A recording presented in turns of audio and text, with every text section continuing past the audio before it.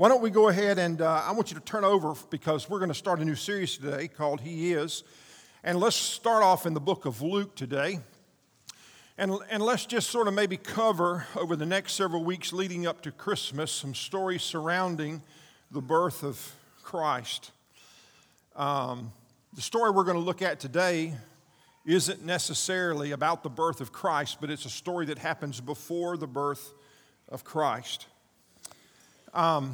And I didn't bring this with me, but I want to make known to you a resource. It's called the Jesus Storybook Bible.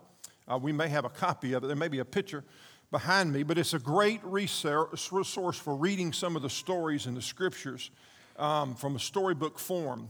And a lady by the name of Sally Lloyd Jones wrote this book. And let me just read for you what she had to say up front in the introduction of this book. I think it's pretty interesting.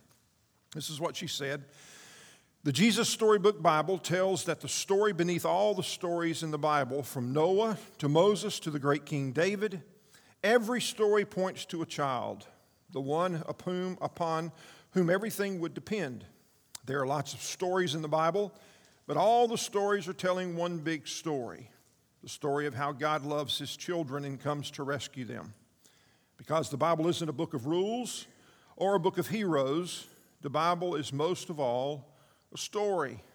And then listen to what she says. And at the center of that story is a baby. And every single story in the Bible whispers His name. In other words, what she's saying is that from the beginning of the ending of the Scriptures, the Bible teaches us about Jesus and who He is. And that's sort of the focus, our title for our series over the next several weeks as we lead up to Christmas. And so with those thoughts, I want you to turn to the book of Luke and let's begin in chapter 1. We're going to look at verse 5 as we begin reading here in just a second. But the book of Luke was written by whom? By a guy by the name of Luke. The Apostle Paul in the book of Colossians identified Luke as a physician. Luke himself identified himself as a historian.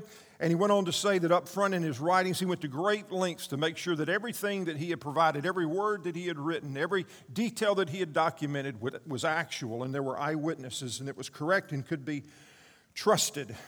That's what Luke had to say. And while you're turning there, I want you to keep in mind this thought as we begin today. There had been a period leading up to this time in which Luke is going to be telling us. There had been a period of 400 years of silence. 400 years since prophecy had been given back in the book of Malachi, where there had been nothing but silence. And the promise of a coming Messiah that had been prophesied more than anything was distant, if anything else.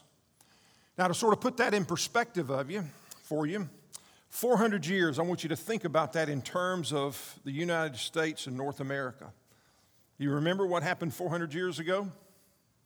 Pilgrims. First Thanksgiving. Jamestown. That's a long time ago. And yet during all of those years of silence, the couple that we're going to talk about today remained faithful to what the Scriptures had to say and the promises that God had made. And during that period of silence, there was just a few Jewish people who held on patiently, waiting for the coming Messiah. And during that time, there were lots of people in the midst of the anticipation. There were lots of people that fell away. There were lots of people that walked away from their faith because of persecution or suffering or because of the silence. Many of them abandoned their faith, as a matter of fact. Some even came to the place of saying it's nothing more than a myth. But the couple that we're going to talk about, Zachariah and Elizabeth, held on, and they were faithful. And I want to introduce you to them today. With that being said, Luke chapter 1, verse 5. And before we start, man, I want to pray for you because I promise there are lots of little pieces in here that probably will apply to many of us in this room. Something that you can pull out of here that the Holy Spirit will just speak loud and proud, man, to you this morning if you're willing just to listen to what God has to say. So I want to just pray for us very briefly before we start our time together. Father, I just pray, my prayer is that as we read the words of God, it would be the Holy Spirit that penetrates our hearts today. We need to hear your voice. Father, most importantly, Father, our hearts need to identify and accept and receive what you're wanting for us to hear today. where the Word of God be spoken very clearly. Father, may the Holy Spirit speak to the innermost parts of our hearts today, and may we hear your voice. In Christ's name we pray. Amen. All right, you ready? Luke chapter 1. Some of you are going, I don't need to hear this. I've read this before. I've read it before too, and every time I read it, I get something out of it. Luke chapter 1, verse 5. Here we go. You ready? When Herod was king of Judea, this is the same Herod that had the babies killed in Bethlehem, in and around Bethlehem during the time of Jesus, okay? So just sort of keep that in mind. There was a Jewish priest by the name of Zechariah. He was a member of the priestly order of Abijah, and his wife Elizabeth was also from the priestly line of Aaron. So both of them came from a long line of religious leaders. Keep that in mind. And Zechariah and Elizabeth were righteous in God's eyes. They were not righteous because of their heritage. They were not righteous because of the positions that they held. But look at what he says.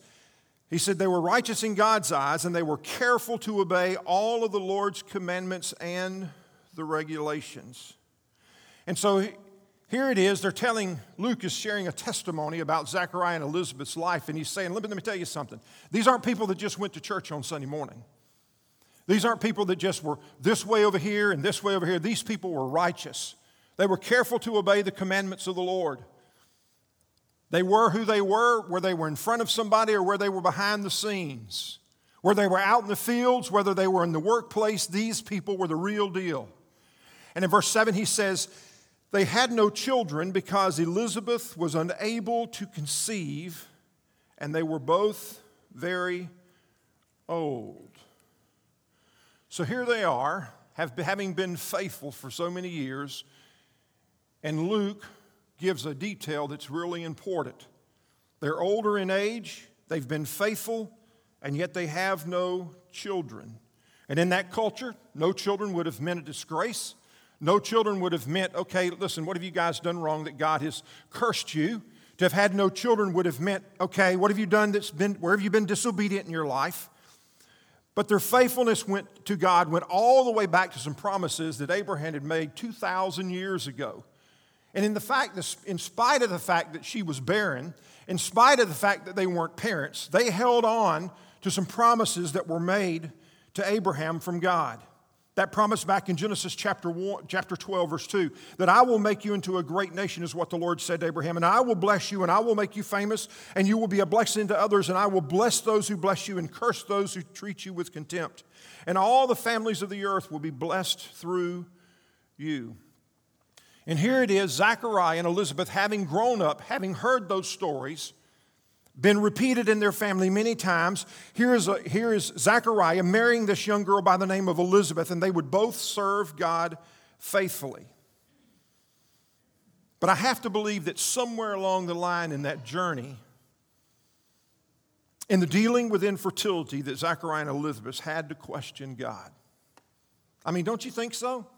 Don't you think that they had those moments that they were sort of on the side, and with things going on in their lives, they would sort of say, okay, why is this happening to us? We're trying to be so faithful. Have you ever said that before? God, I'm trying to be so faithful to you, but why in the world, if I being so faithful, and why am I walking through this time of difficulty? Why am I suffering so? And man, this story is so applicable for every one of us, because at some point in time in your life, you will question God. You'll question Him. You'll question not only God, you'll question you'll question what's going on in your life, and you'll question whether or not God is even there. You'll question that time, and you may even come to the point that you're just ready to throw in the towel, or just quit, or to walk away. But this is one of the things that you're going to learn today. In just a few minutes, you're going to see that God is always on time. He's never late.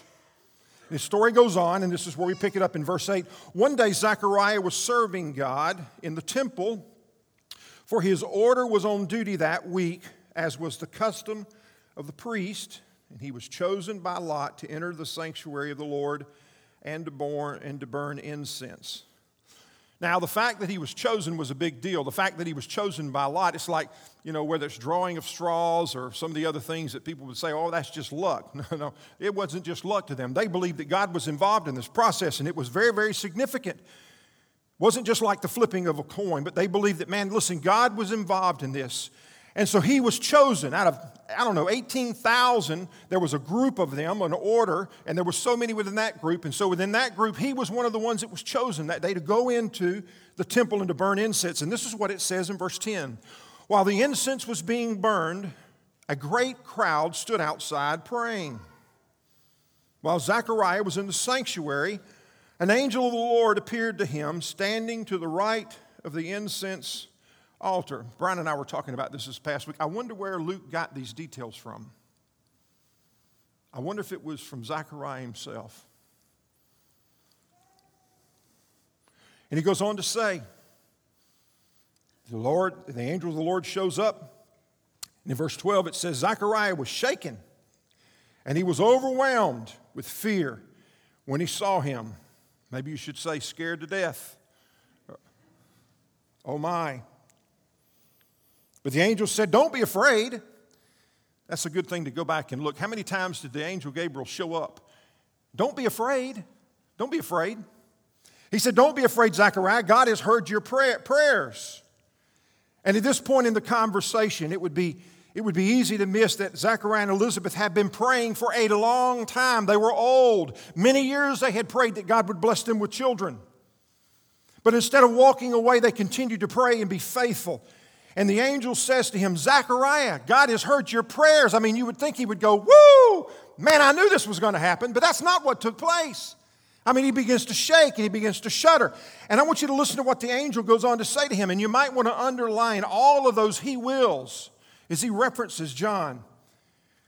He says, your wife Elizabeth will give you a son, and you are to name him John. Underline that. That's really important because the angel tells him what he should do. You will have great joy and gladness, and many will rejoice at his birth, for he will be great in the eyes of the Lord. He must never touch wine or alcoholic drinks. He will be filled with the Holy Spirit even before his birth, and he will turn away many Israelites to the Lord their God. He will be a man with the spirit of the power of Elijah. That's another thing to make sure that you underline. This is important. And he will prepare the people for the coming of the Lord. He will turn the hearts of the fathers to their children. And he will cause those who are rebellious to accept the wisdom of the godly. So here's Luke, the physician, who's really a historian. And he gives us some pretty important details inside of this writing. And he writes in there some phrases or some statements to sort of remind the people to sort of catch their attention, because there were some things that were really important in here when he spoke those words that would mean something to them. Like he said, the days of Herod.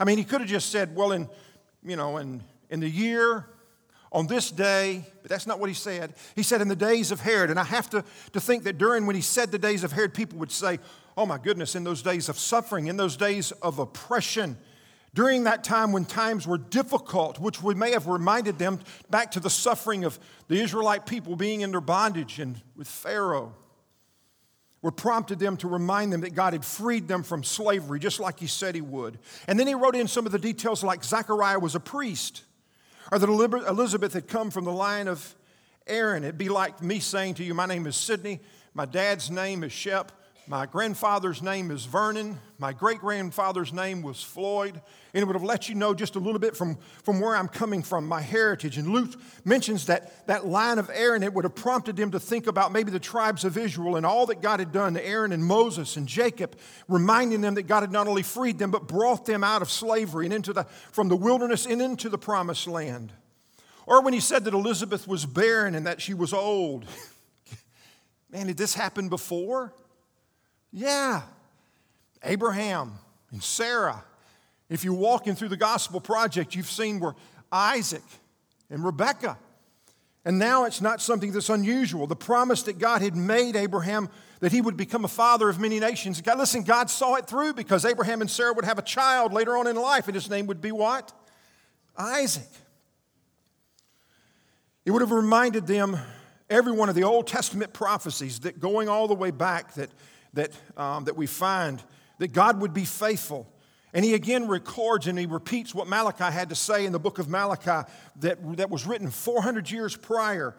And this is what he said. He said, look, I'm sending to you a prophet, Elijah, before the great and dreadful day of the Lord, or before he arrives. His preaching will turn the hearts of the fathers to their children and the hearts of their children to their fathers. Otherwise, I will come and strike the land with a curse. If you remember in the Old Testament, the prophet Elijah was a very prominent prophet. He called upon the name of the Lord who came down, and there was a challenge that he offered to the prophets of Baal. And man, listen, God just come and wiped it all out. He was a very powerful prophet. God's a promise keeper. He's a promise keeper. And here it was where Luke is writing. He said, listen, there's going to be a young man, and he's going to come with the power of Elijah. And this is who your son is going to be. And I want you to understand that. And so here it is, a fulfillment of what God had said, that the promises and the prophecies of God that he had made, that God is a promise keeper. I mean, this is what the angel is telling him. God just doesn't make a promise, but he keeps them. I mean, how many of you have made promises before and you've not kept them? How many of you have said, well, I just changed my mind? It doesn't take very long for you to change your mind a few times, that after a while, the people that you make the promises to, what do? I don't trust you anymore. And here it is, the angel saying, man, listen, everything that God said he's going to do it. God's a promise keeper. He is faithful. He is trustworthy. How many of us are good at making promises, but we struggle with keeping them, but not our Heavenly Father? With all the promises that have been made, what the Scripture has to say, he's kept them all. When I stand before people and I preside over weddings, there's that opportunity for people to declare their love and a commitment to one another. And they'll repeat these vows and these declarations. And they'll say something along the lines, and I promise to honor and cherish in sickness and health till death do part. And yet how many times do we blow it? I love it what the Apostle Paul has to say in 2 Corinthians chapter 1. These are the words of Paul as he writes. He said in verse 20, for all of God's promises have been fulfilled in Christ with a resounding yes.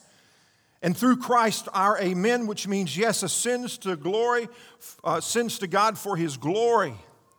What God has promised, he fulfilled it all through Jesus Christ. He is a promise keeper. And why is that so important to us? The bottom line is this, is God is not only sovereign, not only is God sovereign, but God can be trusted in anything that you're walking through. He has proved it through his son, Jesus Christ. There's some of you, man, that are here today. You're wondering, man, can God be trusted in the midst of this that I'm walking through? There's no way God could see me through this. There's no way. There's no light at the end of the tunnel. And he's saying, oh, yeah, there is. Because God's already fulfilled it through his son, Jesus Christ. Whatever it is that you may be facing, whatever question you may have, whatever fears, go to Jesus. Every promise that God has made has been fulfilled through his son, Jesus Christ, and our Heavenly Father can be trusted. And so as we're preparing for Christmas and we're putting up the Christmas tree, who still didn't have the Christmas tree put up? Shame on you people.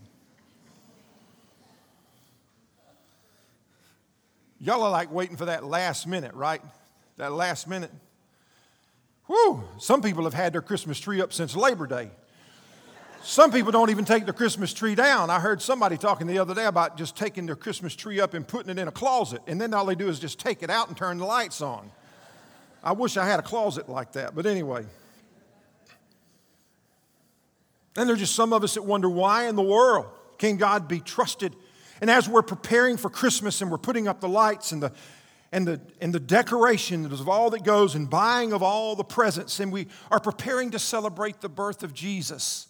Listen, man, just don't go through the exercises of celebrating the birth of Jesus and miss out on the fact that God is a promise keeper. Don't get caught up in all the religious exercises or the exercises of tradition and miss out on the fact the reason that we celebrate Christmas is because, listen, our Heavenly Father is a promise keeper, that what he said that he would do, he would do it. Let's go back to the book of Luke. Here you would think that after that encounter, with the angel, that Zechariah would have been good to go. But look at what Zechariah says. Zechariah said to the angel, how can I be sure that this will happen? I'm an old man now, and my wife is all also well along in years. And I'm like, man, you got to be kidding me. Here's an angel come to you. He's already proclaimed to you what's going to take place, and you're sitting back and saying, you've been praying for this. And now you're questioning? I don't understand it. And we can ridicule Zechariah, but how many times do we do the exact same thing in our lives? We might not have had an encounter with an angel, but man, listen, we've got the Word of God that we have access to every day to be able to sit down and to hear God's Word. And the angel says, man, listen, I want you to get ready, Zach. Man, some good news is going to happen. And God has heard your prayers. Get the baby room ready. Start putting up the decorations. Oh, man, are you sure? Are you sure? Because listen, I don't want to get my hopes up. See, we've gotten our hopes up before for things not to go the way that we thought that they would go. I mean, don't get me wrong. I hear what you're saying, but what you're telling me is, and it's almost to the place of being impossible. Impossible. And look at how the angel responds to him. Listen, bro, I don't know who you think you're talking to. That's in my terms. Then the angel said, I am Gabriel. And don't you know who I am? I stand in the very presence of God. And it was he who sent me to bring you this good news. I think answered prayer is pretty good news, don't you? But it wouldn't be that long after this encounter that this angel would also appear to a young lady by the name of, and he would tell her that she would give birth to a son and he would be called Jesus. And it goes on in verse 20. But now, since you didn't believe what I said, you will be silent and unable to speak until the child is born. For my words will certainly be fulfilled at a proper time. At a proper time. Meanwhile, in other words, back at the ranch, people were waiting for Zechariah to come out. Can you imagine? Here's Zechariah is going, okay, man, we got to get to lunch. How long is this guy going to take? I mean, don't you think he can hurry up and make his way on out here? Larry, you laughing at me?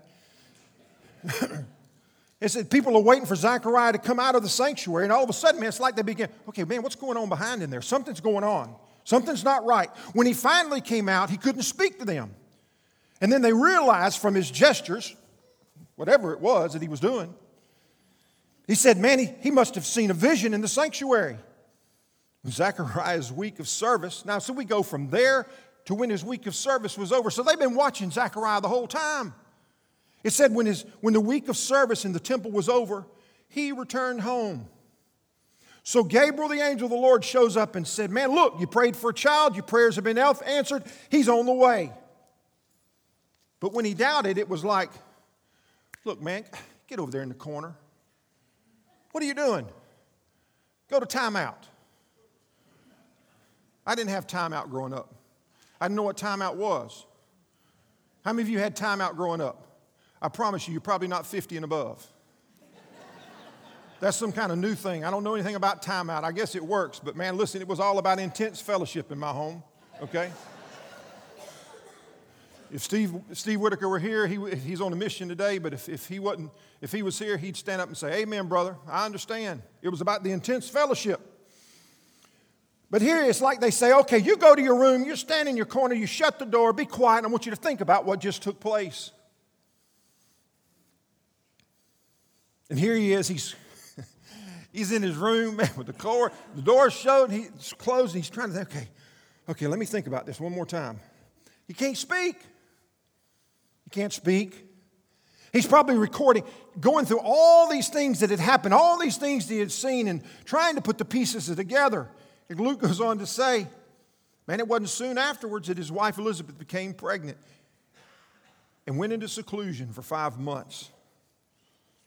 How kind the Lord is, she exclaimed.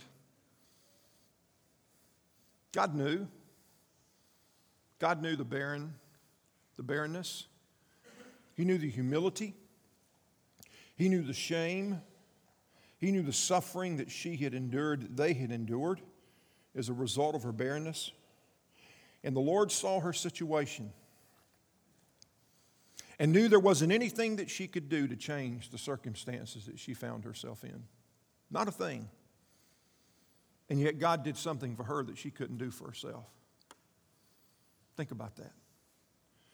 God shows up and He does something for her that she can't do for herself. It's called grace. It's called God's grace. Elizabeth goes on to say, He has taken away my disgrace or my reproach or my shame of having no children. God did something for her that she couldn't do for herself. She had tried. Listen, they had tried. But God knew at the right time exactly what was going to happen. God took away her disgrace and shame by giving her grace. God did something that Elizabeth couldn't do anything about. I want you to think about this with me for a second. I don't want to chase any rabbits. But I want you to think about this and consider it. Let me give you a word. You write this down, propitiation. It's a big religious word, propitiation. It means a payback that's satisfied, a payment that satisfies. 1 John chapter 4, verse 10 in the ESV, in the English Standard Version, we see it written this way, and this is love. Not that we have loved God, but that He loved us and sent His Son to be a propitiation for our sins, to be a payment that satisfies. He satisfied a payment that was due for our sins. For the wages of sin is what? It's death. It's separation. God did something for us through His Son Jesus that we could not do ourselves. And when Elizabeth says, listen, He's taken away my disgrace and my reproach, she's echoing the words from the book of Leviticus in chapter 16 where it talks to us about the Day of Atonement. And the priest would go in and offer a sacrifice for the sins of the people for that one day that would cover the sins. And they would do the two goats that they would choose. And one of those goats they would sacrifice on the altar, and the blood would be shed so that it would cover the sins of the people. But there was another goat that was called the scapegoat.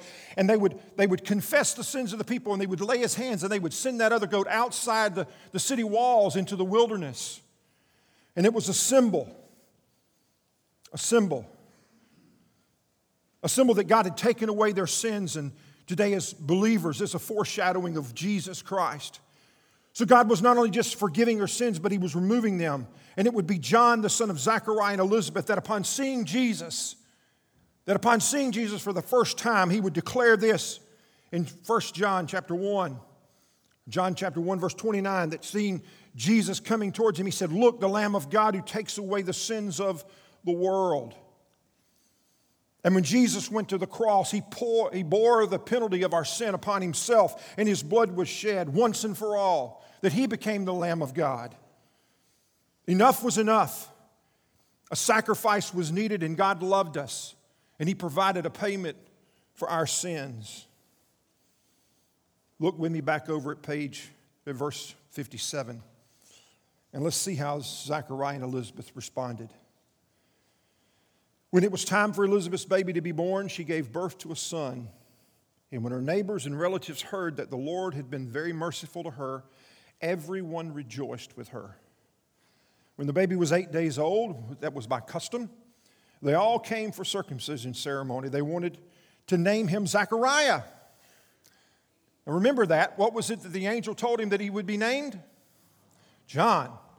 They all wanted to name him Zechariah. Why name him Zechariah? We'll talk about that. But Elizabeth said, no, his name must be John. What? You can imagine all the ladies around there. What? You got to be kidding me. I mean, you've waited so long for a son. You've got to have a son to carry on your namesake. Whose namesake would he carry on? There's no one in your family by that name. So they used gestures to ask the baby's father, who happened to be who? Zechariah. I guess this is when sign language began. He motioned for a writing tablet, and to everyone's surprise, he wrote, "His name is John." I don't want to go back to the corner again, okay? No more silence. I mean, I know what he said. Okay, let's just go ahead and his name is John. You know, it was normal, and it's still normal today to name our kids after us, isn't it? Yeah. How many of you have children that are named after you or somebody within your family? Yeah. All of our kids have biblical names. Abby is my father's joy. Abigail, her middle name is Kristen, which comes from Meredith's middle name, Kristen. When Caleb was born, we gave Caleb the name Caleb because it means in the Bible, strong and courageous Caleb carries my middle name, which is also my father's middle name, Shepherd. Anna's middle name is Grace, which means something that we don't deserve. We'd had 2 kids, and so let's just have 3. Let's have 3. After going through 12 years of infertility, the 3rd one, for some reason, seemed to be impossible. So we had worked and we had tried and we practiced, okay, trying to make things happen. Things just didn't seem to happen. So I remember on that Sunday night, we just said, God, listen, you've been so gracious to us. We never thought we'd have 2. What a blessing. We're done. And we were at peace. And I remember sitting in my office. I don't remember if it was the next day. Was it the next day, Meredith? It wasn't long after that.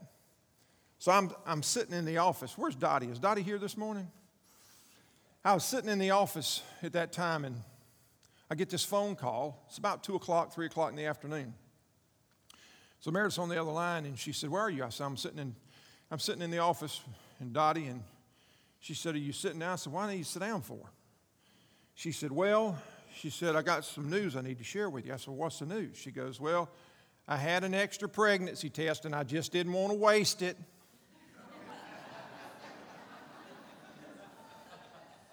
Go figure. And she says, it says I'm pregnant.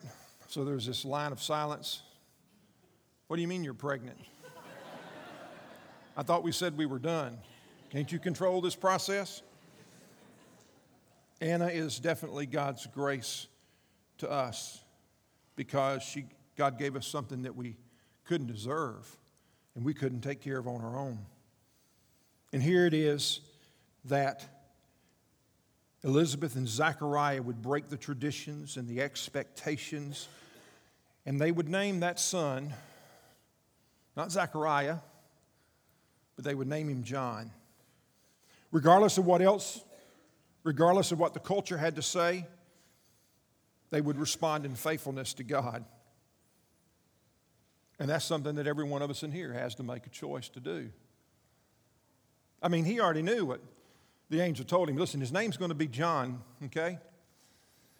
And when he doubted, got sent to his room. He didn't want to have to go through that anymore. He understood and he knew in his time of contemplation and pondering what had taken place, he knew exactly who it was and who was speaking. And he goes on to say in verse 64, instantly Zechariah, after his obedience, he could speak again and he began praising God. And I love that. You circle that word awe in verse 65. Awe fell upon the whole neighborhood, and the news of what had happened spread throughout the Judean hills. Let me just say this. When God shows up, you don't have to see it on CNN. You don't have to see it on Fox News. It don't have to be on the Village Daily Sun. Listen, when God shows up, people begin to talk. That's just the way it is. When God does something, people begin to talk. Everyone who heard about it reflected on these events and asked, what in the world will this child turn out to be? For the hand of the Lord will surely be upon him in a special way. Then his father Zechariah was filled with the Holy Spirit. And man, listen to this. He was filled with the Holy Spirit, and this is what Zechariah began to prophesy. And he said, let me tell you what's going to happen. And this is what he says. Praise the Lord, the God of Israel, because he has visited and redeemed his people. He has sent us a mighty Savior from the royal line of his servant David. He's coming. 400 years of silence. And out of his obedience, Zechariah declares, he's coming. He's coming. He goes on to say,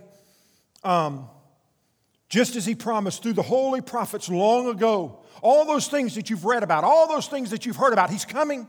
He's coming. Now we will be saved from our enemies and from all who hate us. He's coming. He's coming. He's been merciful to our ancestors by remembering his sacred covenant. He is coming. The covenant he swore was an oath to our ancestor Abraham. We have been rescued from our enemies so we can serve God without fear. He is coming. He is coming in His holiness and righteousness for as long as we live.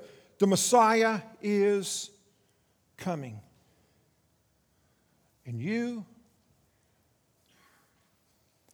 my little son, the one that we thought that we never would have, the one that we thought that God had maybe misheard us or had misinterpreted our prayers, or maybe had forgotten our prayers or didn't hear what we were praying for. And you, my little son, will be called the prophet of the Most High, because you will be the one that will prepare the way for the Lord. You will tell the people how to find salvation through forgiveness of their sins. And the reason for this salvation and forgiveness of sins is because of what? Because of your tender mercy. That's what he says. And the reason for salvation and forgiveness of sins isn't because of our works or because we deserve it, but it is all because of God's grace and His tender mercies. He's coming. He's coming. And 6 months after the birth of John, to Mary and Joseph would be born a child by the name of Jesus. And it goes on to say, the morning light from heaven is about to break upon us to give light to those who sit in darkness in the shadow of death, and to guide us to the path of peace. And Zechariah and Elizabeth's son John grew up and became strong in spirit, and he lived in the wilderness until he began his public ministry to Israel. And so at Christmas, we aren't just celebrating the birth of a baby. What we're celebrating is the faithfulness of a Heavenly Father who's a promise keeper and who will bring it to pass. Will you pray with me today?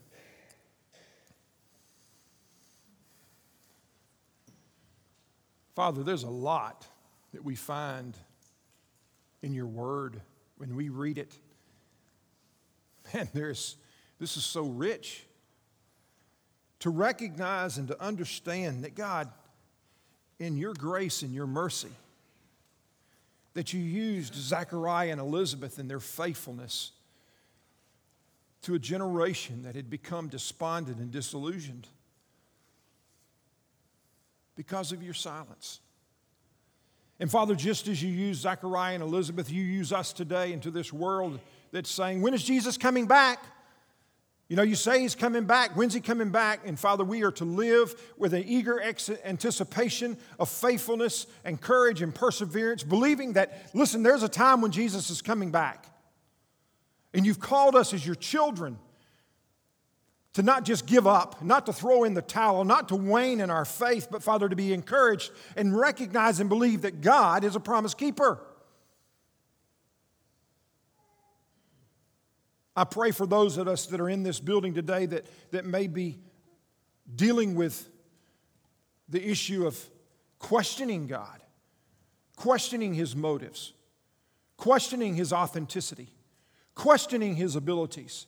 And may we be reminded of the story of your faithfulness and your strength and your sovereignty, as well as your grace and your mercy.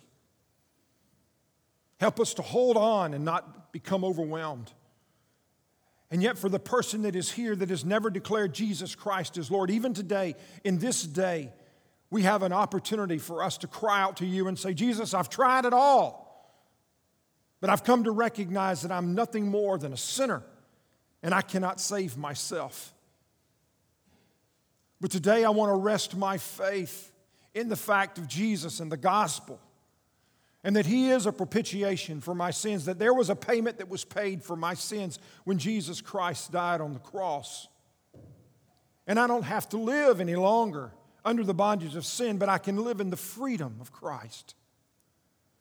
And if you're here today, even right there where you are, just to pray to yourself, God, forgive me.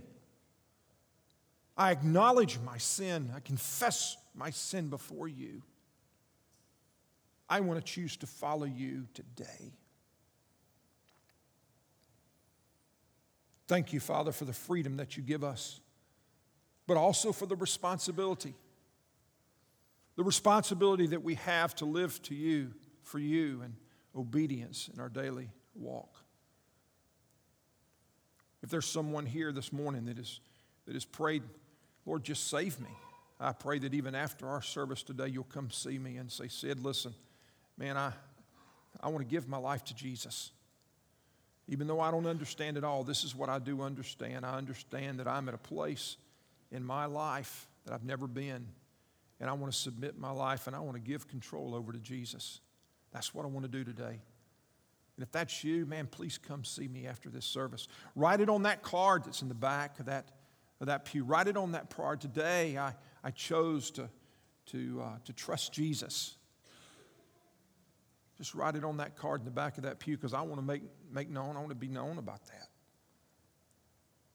Father, I pray that as we walk out these doors today, Father, my prayer is that we would live with confidence that Jesus is a promise keeper for whatever issue we may be facing.